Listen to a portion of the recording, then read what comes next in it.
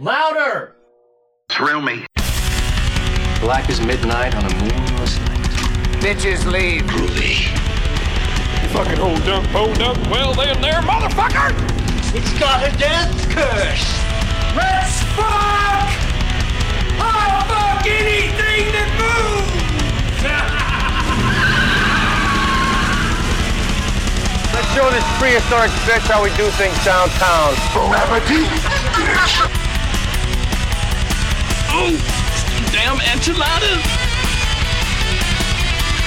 These go to 11. Recording live from the Black Lodge, it's me, the free will burning, head turning, ass kicking, machismo mo dripping, master podcast and mouthpiece of the Southeast, uncontested superstar of the airwaves, and your reigning and defending podcast champion of the world, Brandon A. Lane, bringing you another edition of the Rants from the Black Lodge podcast. The world is full of kings and queens who blind your eyes and steal your dreams. It's heaven and hell. If those immortal words are falling upon deaf ears tonight, then you're probably listening to the wrong podcast. That being said, tonight we're going to be doing something a little different than normal. Rather than an in-depth retrospective of a cult film, I wanted to talk about this new career-spanning documentary I just saw about my all-time favorite musician, the man on the silver mountain, the late, great, heavy metal icon, Ronnie James Dio. Now, there's no script, there's no format, this is just going to be a stream of consciousness where I loosely overview the documentary, which is called Dreamers Never Die, by the way, and there's going to be some spoilers, so if you don't want anything spoiled, stop this right now, and when this is available on streaming, that being the documentary, not this podcast, or on disc, check it out then. No, I do not want anybody hitting the high seas of piracy, so no Pirate Bay for you, Rant Army. So, let's just start from the beginning. Dio was born Ronald James Padavona in July 1942. This year would actually have been his 80th birthday. And unfortunately, for reasons we'll get into later on in the documentary, he was unable to make it to that stage of his life. But he left a fucking legacy that we're going to celebrate tonight just the same. Grew up in Cortland, New York, with loving but very strict Catholic parents, Italian background. Very, very superstitious from the old world. And oddly enough, Ronnie would actually become an altar boy, which, considering his forays into heavy metal and hard rock, just makes it a hilarious juxtaposition.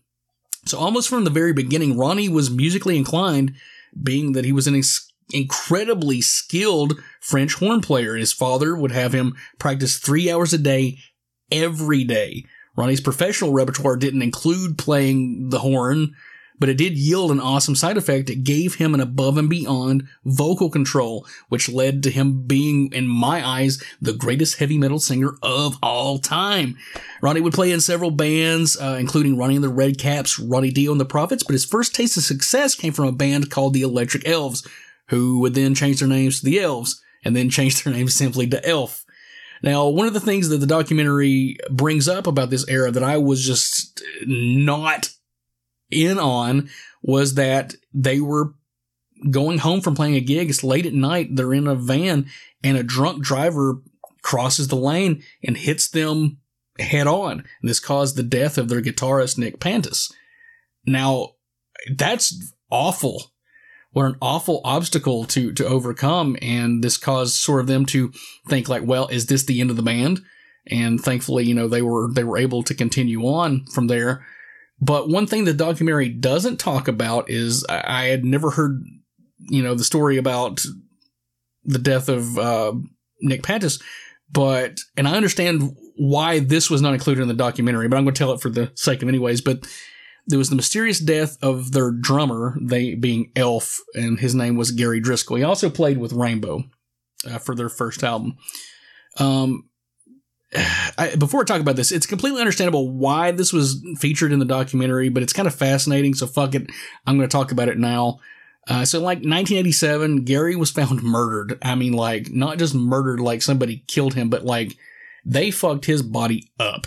So a couple of men were accused, with one being acquitted of the charges and the other one fled the country before he could be charged.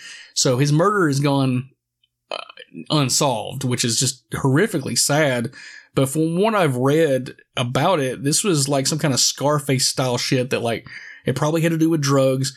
But holy fuck, that's just a crazy crazy situation. So 2 members of Elf, you know, met bitter ends, you know, and it's awful to say.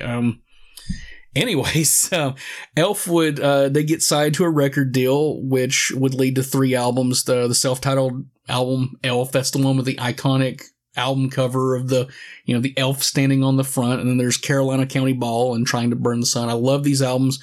They've only appreciated, in my opinion, over the years. Plus, the song Dixie Lee Junction mentions Oak Ridge, which is just down the road from the Black Lodge. So as a kid, I was super over the moon about that. Because, I mean, there's this New Yorker guy, and he's singing about, you know, a place in Tennessee that's right down the road. I thought that was pretty damn cool.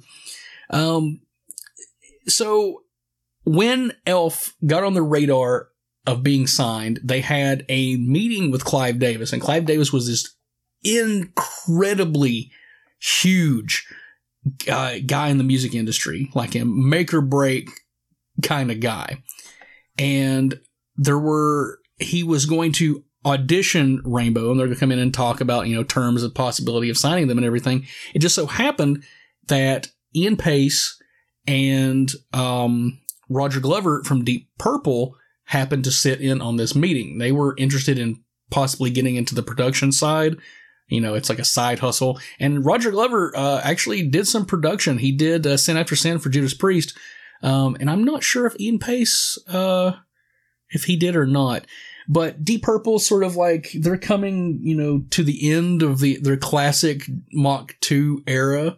But I mean, they're still like at that point. I mean, they're arguably the biggest band on the planet. You know, it's them, Led Zeppelin, you know, and Black Sabbath in terms of like rock royalty.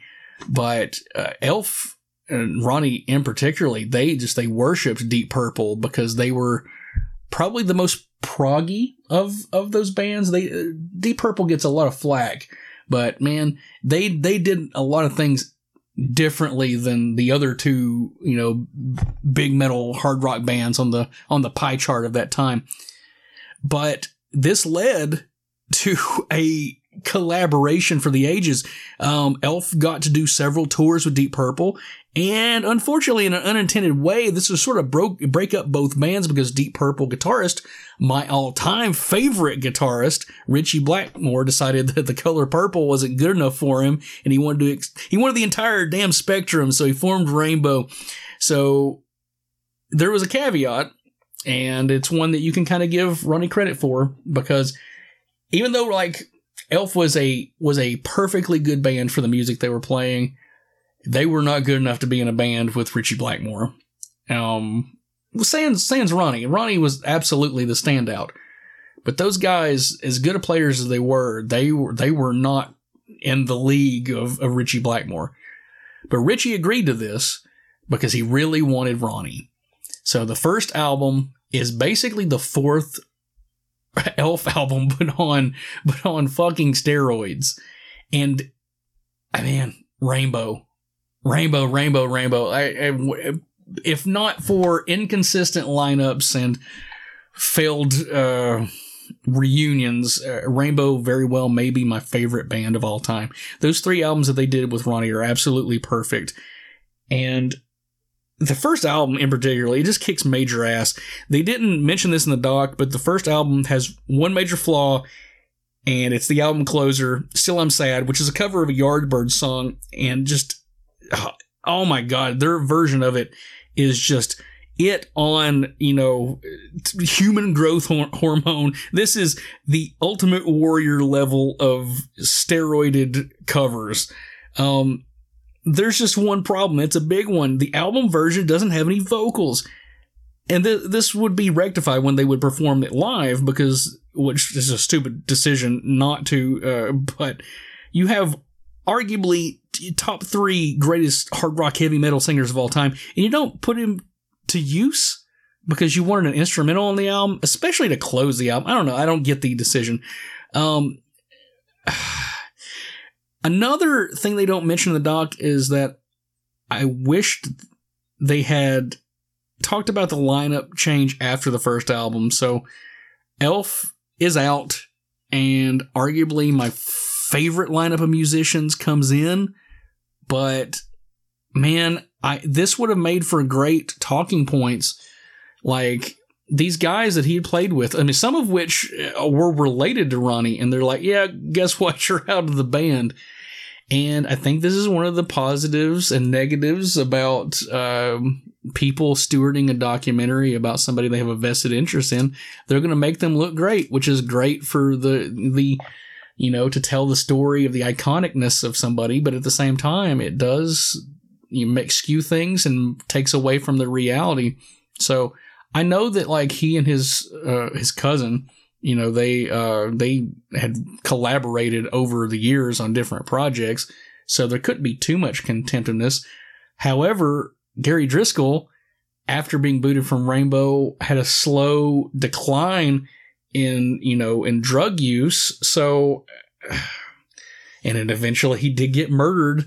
So it's kind of an interesting idea that they could have maybe brought this into the documentary right here. But I can see why they didn't. So we have this new lineup, and it's my favorite lineup of musicians ever. We got Cozy Powell on drums, Bob Daisley on bass, and Richie and Ronnie. That lineup, the Rainbow Rising lineup, is just fan-fucking-tastic. Rainbow's second album, Rising, is in my top 5 favorite albums of all time. It's just banger after banger. Stargazer alone is the crowning achievement for if that was the only song that Ronnie James Dio ever did, he's Hall of Fame worthy. Hall of Fame worthy every day in my book. But it's my favorite album cover of all time, definitely. And here in the Black Lodge, I have an autographed copy of the vinyl. I got to meet Ken Kelly, the famed artist who did that, and Kiss Love Gun and Destroyer. He's the greatest album cover artist of all time, and unfortunately he's passed away. So I'm really glad that I got that. But even if it wasn't autographed, that album has to be on my wall, because it means so much to me sonically and in a visual sense. It just represents hard rock to me. It's the perfect rock album. And so we're going from, a crowning achievement in terms of what most bands would kill to have. And then we have another lineup change with the third album, switching out Tony Carey for David Stone on the keyboards. But Long Live Rock and Roll is another fantastic album from beginning to end. It's not my favorite Rainbow song, but Kill the King has my all-time favorite guitar solo. Now, I'm sure there's going to be people out there that's going to say, well, Steve Vai or Yngwie Malmsteen or blah, blah, blah, they're better guitar players. And you know what? In a technical level, you would be correct. But let me say something controversial, but ultimately factual. When you treat music like numbers, you don't leave room for exploration. Every great advancement in guitar playing has come from mistakes. That statement is not 100% true, but by and large, I think it is. And Blackmore is such a interesting guitar player because he could fuck up and make it work. And it's actually one of probably the downfalls of a lot of people who played with him, because he, like a different genre, but a guy like Prince, where they were so fucking talented and they expected so much from the people playing with them that they would get on stage and they would just throw monkey wrenches left and right into the set and see, okay, let's see how good you are. Let's see if you can keep up with me. Let's see if you can perform at a high level with a blindfold in a Ferrari going down a hill during an ice storm. And my all-time favorite performance by Rainbow is from Munich, Germany. It's from 1977. It's like right before they released Long Live Rock and Roll. To steal a phrase from Fat Tony, this is the apotheosis of what live music can and should be. If you're going to equate a religious experience with music, well, this would be the come to Jesus moment for me. Seeing this live performance, hearing it, it is never depreciated. It's one I could put on any time, and I'm going to get something from it every single time. But this band, they're so fucking good. And unfortunately, it's sad that this incarnation of the band, they never recorded another album, mostly due to Richie Blackmore wanting, a little more of a commercial appeal. He had never been able to break into America, and that's where the big money was. And, at this point, Blackmore had been in music for, more than a decade. So he's wanting those checks to have another zero at the end so he can kick back and live a rock star lifestyle, which is understandable. But at the same time, like, bands now, like, they would fucking kill to be that well off, but perspective is everything. It was a time of, where the music industry could support great avarice, and, this leads to Ronnie leaving the band. He just didn't want to write love songs, and then you get Down to Earth with Graham Bonnet, which is a fantastic album, but it's a great album because it's that version of the band. With Ronnie, I just don't think it would work. And the other issue is that, man, Richie Blackmore was incredibly difficult to work with. Now, I talked about him throwing monkey wrenches into the live set, which would have driven anybody crazy, but he was just such an odd person. And a few years ago, there was a really good documentary that came out called The Richie Blackmore Story, and it is horribly skewed because, he's still alive and can produce it, so he tells the tale he wants to tell, but he's still alive. And he's not in the Dio documentary, and I think that is a huge miss. Whether he said no, or he wasn't asked at all, or they couldn't track him down, he's an elusive fella, and you gotta talk to him almost in reverse psychology to get him to do anything. But it's a shame.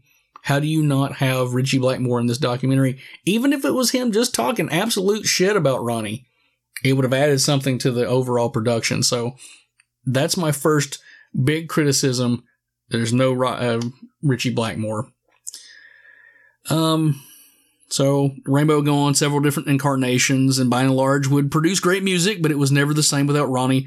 Now, prior to his passing, drummer Cozy Powell tried in vain to broker a reunion of the classic, the Rainbow Rising and Long Live Rock and Roll era, but it was all in vain, and now it will never happen.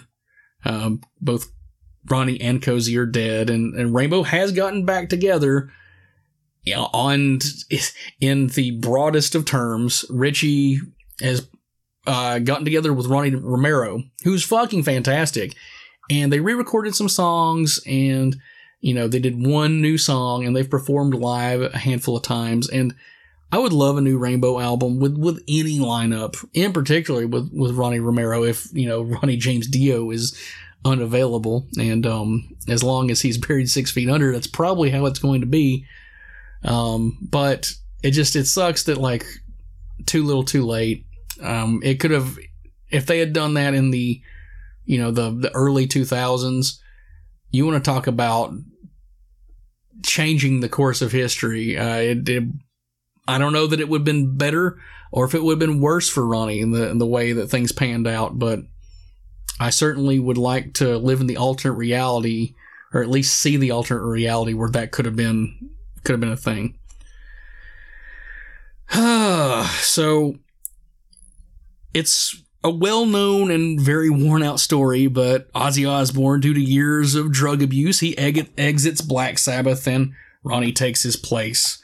The first album Ronnie did with Sabbath, called Heaven and Hell, it's gone like platinum 4 or 5 times. It's in the, top 5 Sabbath albums in terms of sales. It gave the band a boost both commercially and creatively, and after a couple of Sabbath albums, the ones that had come before, they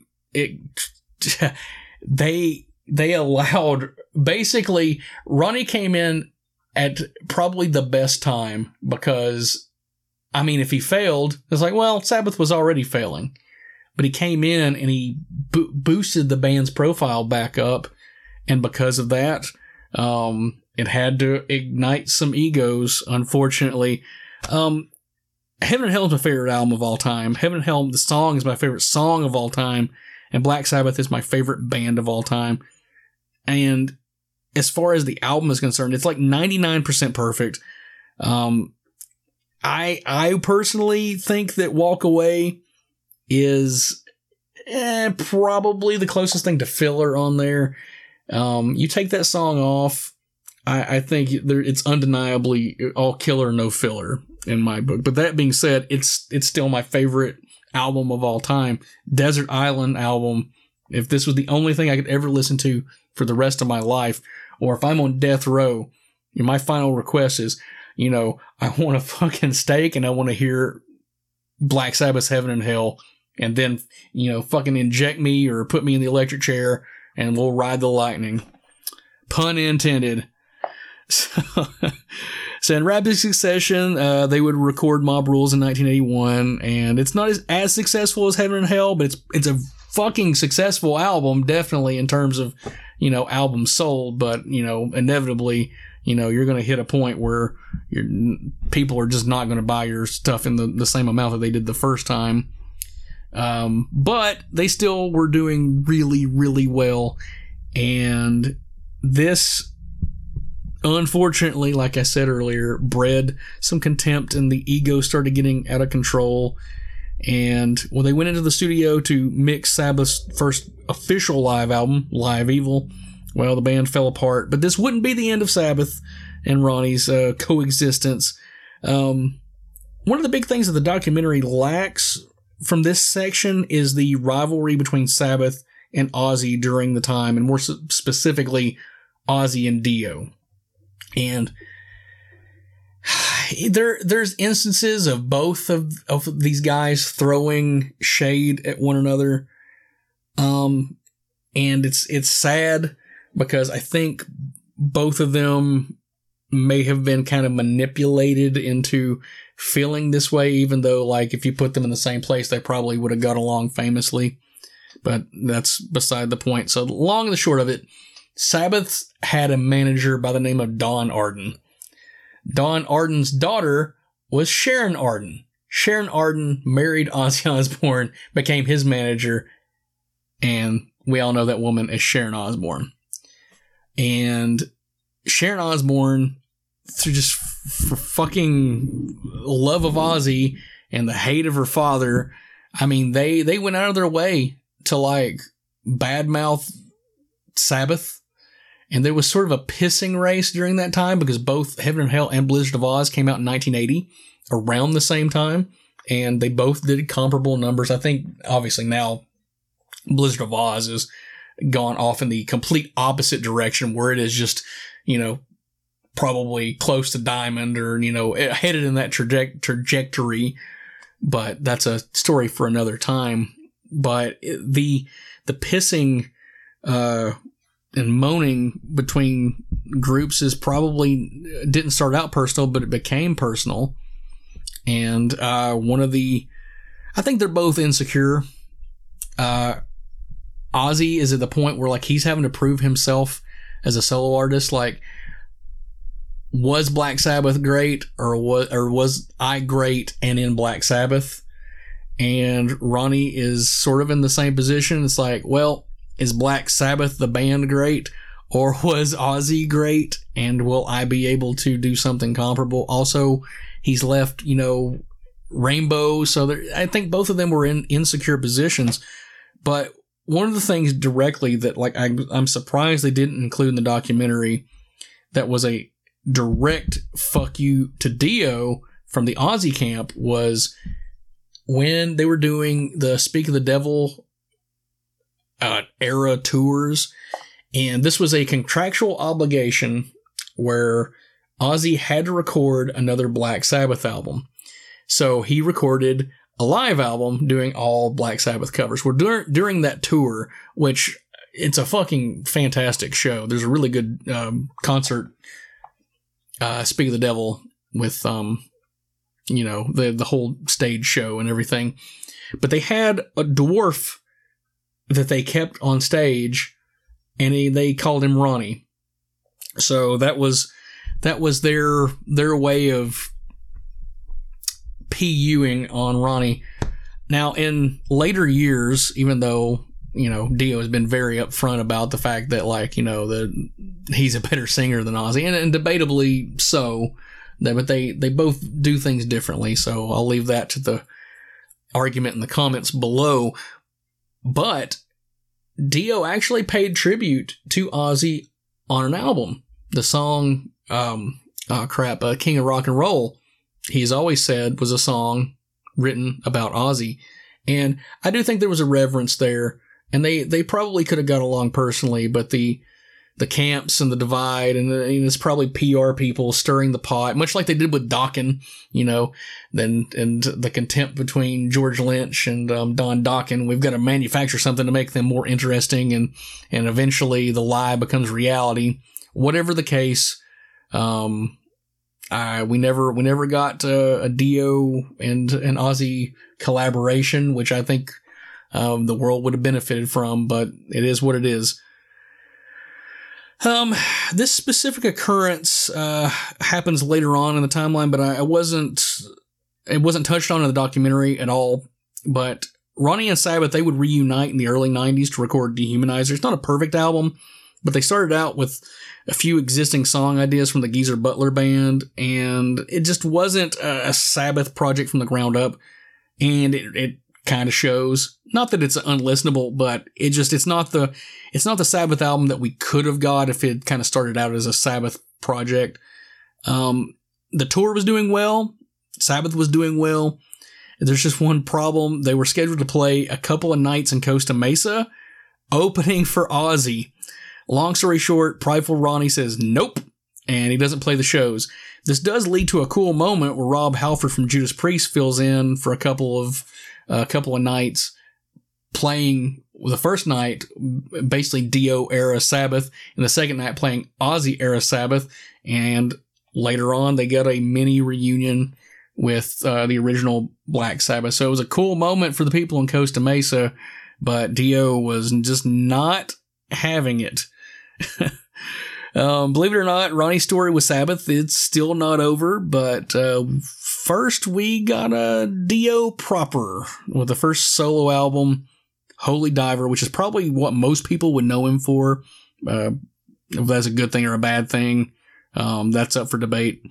I mean, just look at it. Stand Up and Shout, Caught in the Middle, my personal favorite, Gypsy. They're all classics, but there was a huge hit on that album called Rainbow in the Dark.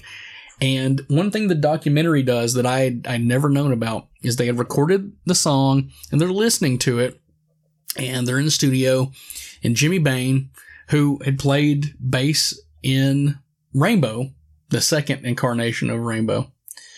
And then you've got, the other guys from the band, and they're there, and they're kind of like listening around, and they're like, you know what? This is missing something. So he went over to a keyboard and he starts do do do do do do do do do do do do do do do, and a fucking classic was birthed out of this synth keyboard riff that he just wrote and played in one take. And I thought this was amazing, but the thing about it is that Ronnie did not want to release it. He was terrified about, being called a sellout. And he had made such a grandstanding point about I'm leaving Rainbow because I don't want to write this kind of music. And this was a more upbeat song, but he ultimately relented, and they fucking printed money with this song. And another thing that's not mentioned in the documentary, but who remembers This Bud's For You? They had a Budweiser commercial that harped, the song from Rainbow in the Dark, but they changed the lyric, This Bud's For You. I mean, that's pretty fucking crossover right there. When beer companies are wanting to use your music, that means that there's probably some correlation between your music and beer drinkers. And beer drinkers are the backbone of this country, god damn it. You get 2 more albums of the classic Dio lineup, Last in Line and Sacred Heart. Another cool thing of the documentary shows is the production of the music video for the Last in Line, which was directed by Don Coscarelli. And being that I'm a huge horror fan, I'm so ashamed to admit that I had no idea that he directed the music video. For those of you who don't know, he did Phantasm, Beastmaster, Bubba Hotep, where an elderly Elvis fights a mummy. Good stuff. Very much of its time, but it's cool to see that Don Coscarelli had his hand in Dio. So there's some nice horror crossover there. Dio's third album, Sacred Heart, is where the wheels start coming off. The documentary highlights the dissension between guitarist Vivian Campbell and Ronnie. To make an incredibly long story short, each band member was promised like a more equitable share of the third album, which for all we know may have been given if Vivian had stayed, but they were planning this huge tour and there was just, lots of stage props and a fucking dragon that he kills with a lightsaber. It's fucking amazing. But they were paying for this out of pocket. And this was a big production back when, you could do those types of things and, get a return on them. Like who other than like Kiss can do like these big productions these days? Maybe Rob Zombie, but they're few and far between, for to be playing in big places. And one of the cool things the documentary shows is that Ronnie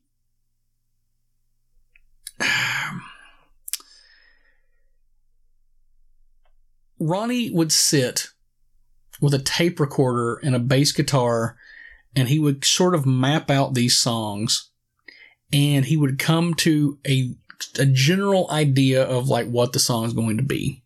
He'd write the lyrics and, tailor them to the beat and stuff. And then like when they went to record, they had these things. Now, when they did the first 2 albums, Vivian came with, ideas. And I guess when they did Sacred Heart, according to what they talk about in the documentary, Vivian showed up with nothing. They had this time off in between the tour and the recording and everything, and he kind of showed up with nothing. Now, whether that was, writer's block, which is entirely possible, but I guess the way he played it off didn't come off too well with Ronnie.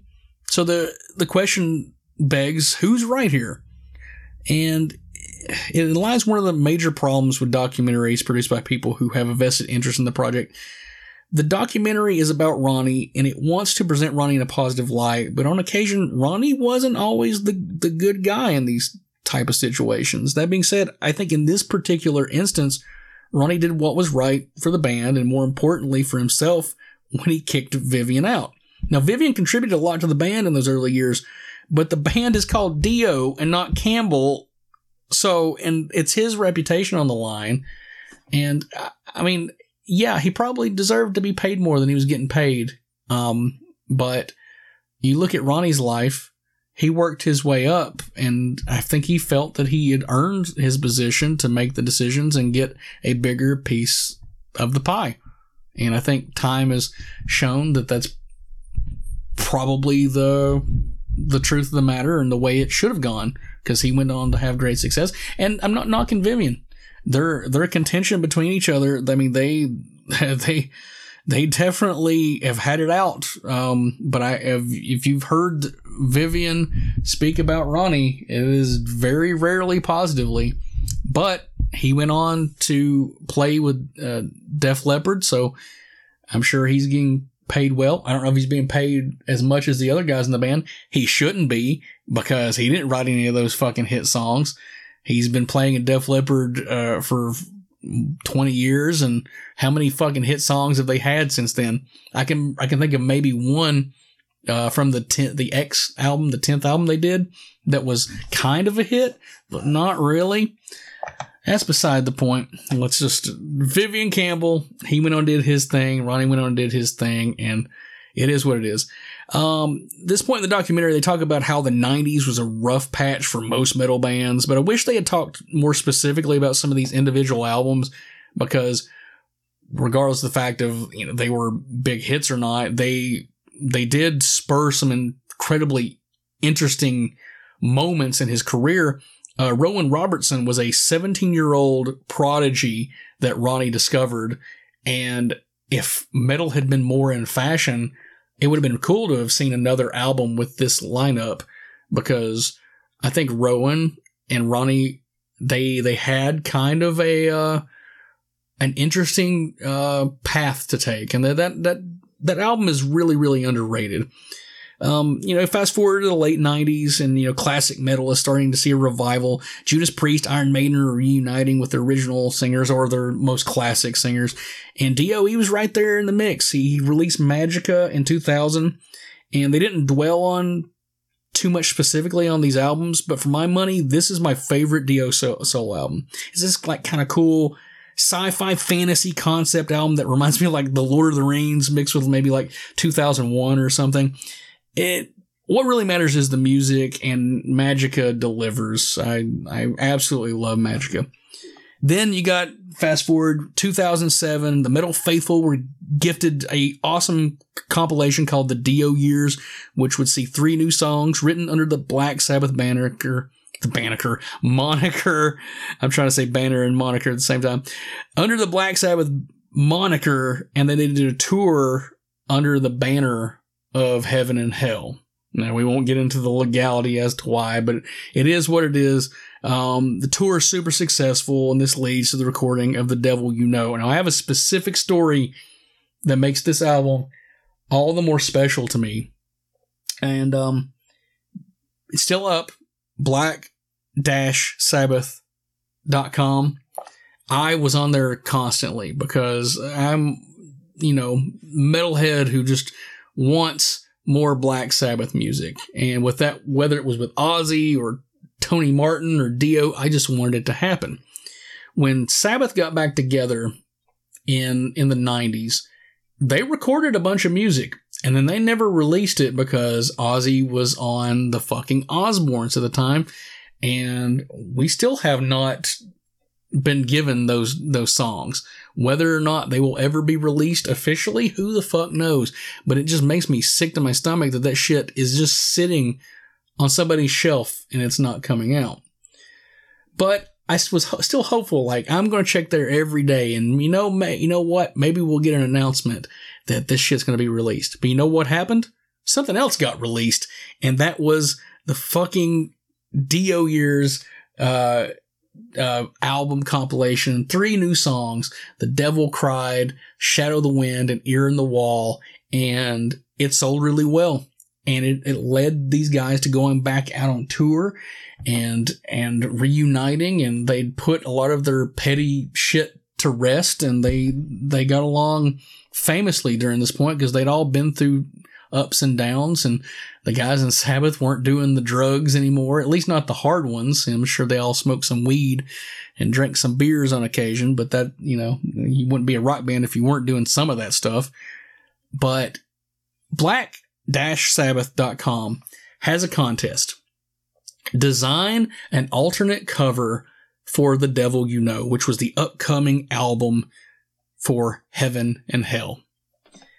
I, along with a handful of other people, won this contest. What did we win? We won an autographed copy of the album. But that, as cool as that is, because if you look at it, we got Vinny Appice, you've got Geezer Butler, you got Tony Iommi, and Ronnie James Dio all autographing the same CD cover. Like that's amazing in of itself. But they're the ones who picked the winners. So even though I never had the opportunity to meet Ronnie indirectly interacted with me when he picked my cover. And I mean, if you go on black-sabbath.com and look back far enough to like 2009, I guess, in their, in their feed, you'll see the announcement, and I have it framed here in the Black Lodge. I only have a couple of things that like would be like soul destroying if I lost. Like, I'm a collector and I have tons of stuff that like would break my heart if it was gone. But that and my handwritten letter from Betsy Palmer, the mother from the original Friday the 13th, if I lost those things, I would probably, I'd take a short walk off a long pier, or a long walk off a short pier. I never get that fucking analogy right, but you know what I'm saying. It means that much to me, and it means even more to me now than it did to then. But I remember the moment when I found out that I had won, I got this email, and it went into my fucking spam folder, and I'm very nearly clicking on it to delete it, and I'm like, wait a minute, this is from Black Sabbath. And I had forgotten I'd even entered it, because this was like months later, and I fucking click on it. And I mean, I squealed like a fucking baby girl, like just a newborn baby. I lost my shit. I was at work, and the people around me thought that like somebody had died. You know, I nearly broke down in tears. In fact, I had to go to the bathroom, and I had, you know, a joyful cry in private. It meant that much to me, and it still means that much to me today. July 30th, 2009. Ronnie would play his final concert to 70,000 diehard fans at the Wacken Festival in Germany, and less than a year later, he would be dead, taken by stomach cancer. The way that I found out about Ronnie passing, I need to kind of back up and tell you a preceding story. So May 14th, 2010, that was my birthday. This was a Friday. And I went out with some friends, like after work, and we went and ate, and I ended up in the rhythm section in Gatlinburg, Tennessee. I had like some birthday money from like an aunt or a grandmother, and I'm like, I'm going to go in there and I'm going to buy something. And I have no idea if I bought anything or not. That part has escaped my mind. But the thing I remember vividly about being in there is that they're playing like a random assortment of like music, mostly rock music, but it's always like weird stuff that plays there. And all of a sudden, Gypsy comes on, and me and the person behind the counter, we lock eyes, and it was just like this moment where we both nod to each other like, yeah, fucking Ronnie James Dio.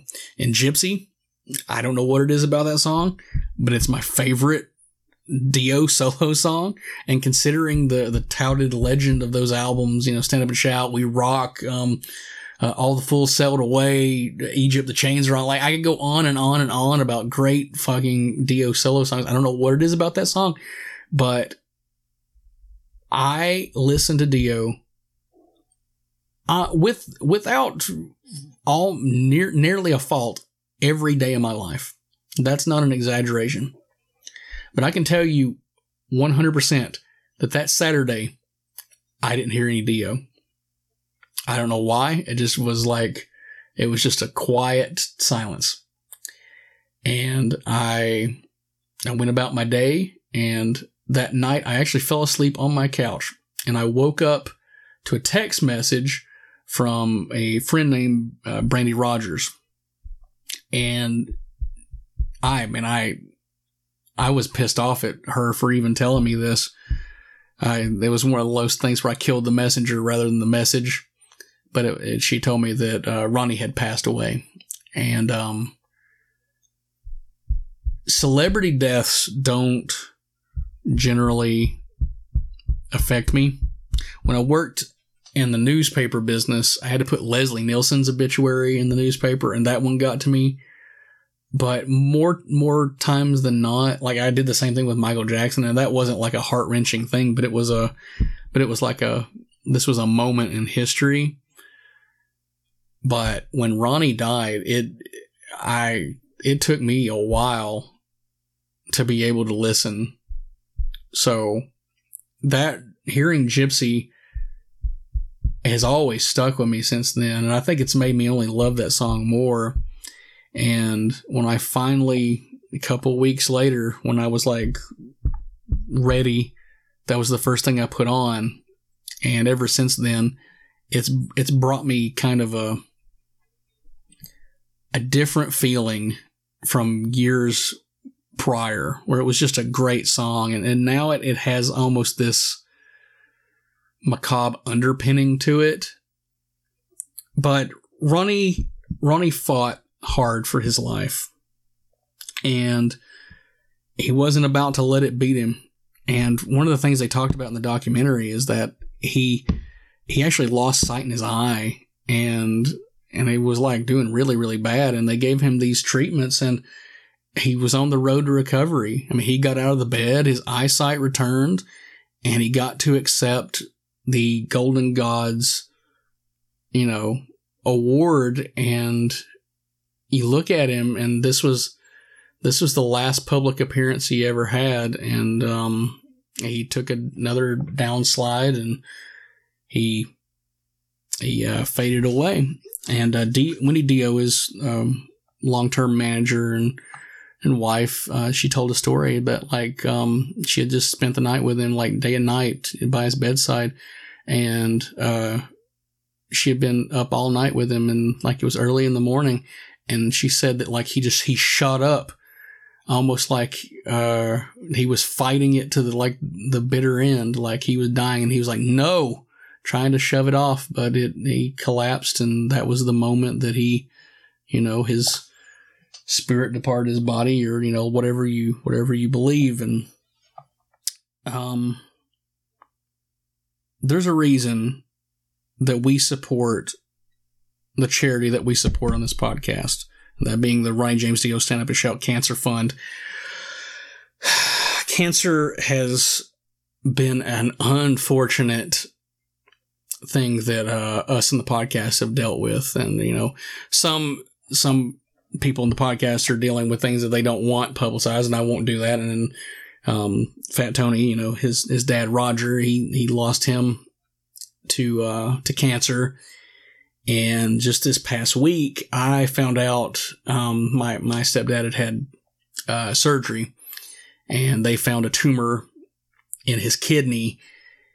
And it's still early, so there's a good possibility that it may not be cancerous. It may be benign, and we're certainly hoping for that. But, if it does turn out to be cancer, that's just going to add the more level of importance into why this is our preferred charity. When we started doing conventions this past year, I had a lot of people saying, why don't you keep that money for yourself? And because I dump a lot of my own money into this, the stuff we make. And I'm my perspective is I am able-bodied and self-sufficient enough financially to take a hit on occasion. And if the things we do can get somebody to donate that money to charity for a positive cause, then that's going to make me feel better than being able to buy another movie for the shelf here in the Black Lodge. I'm trying not to get emotional, but, cancer sucks.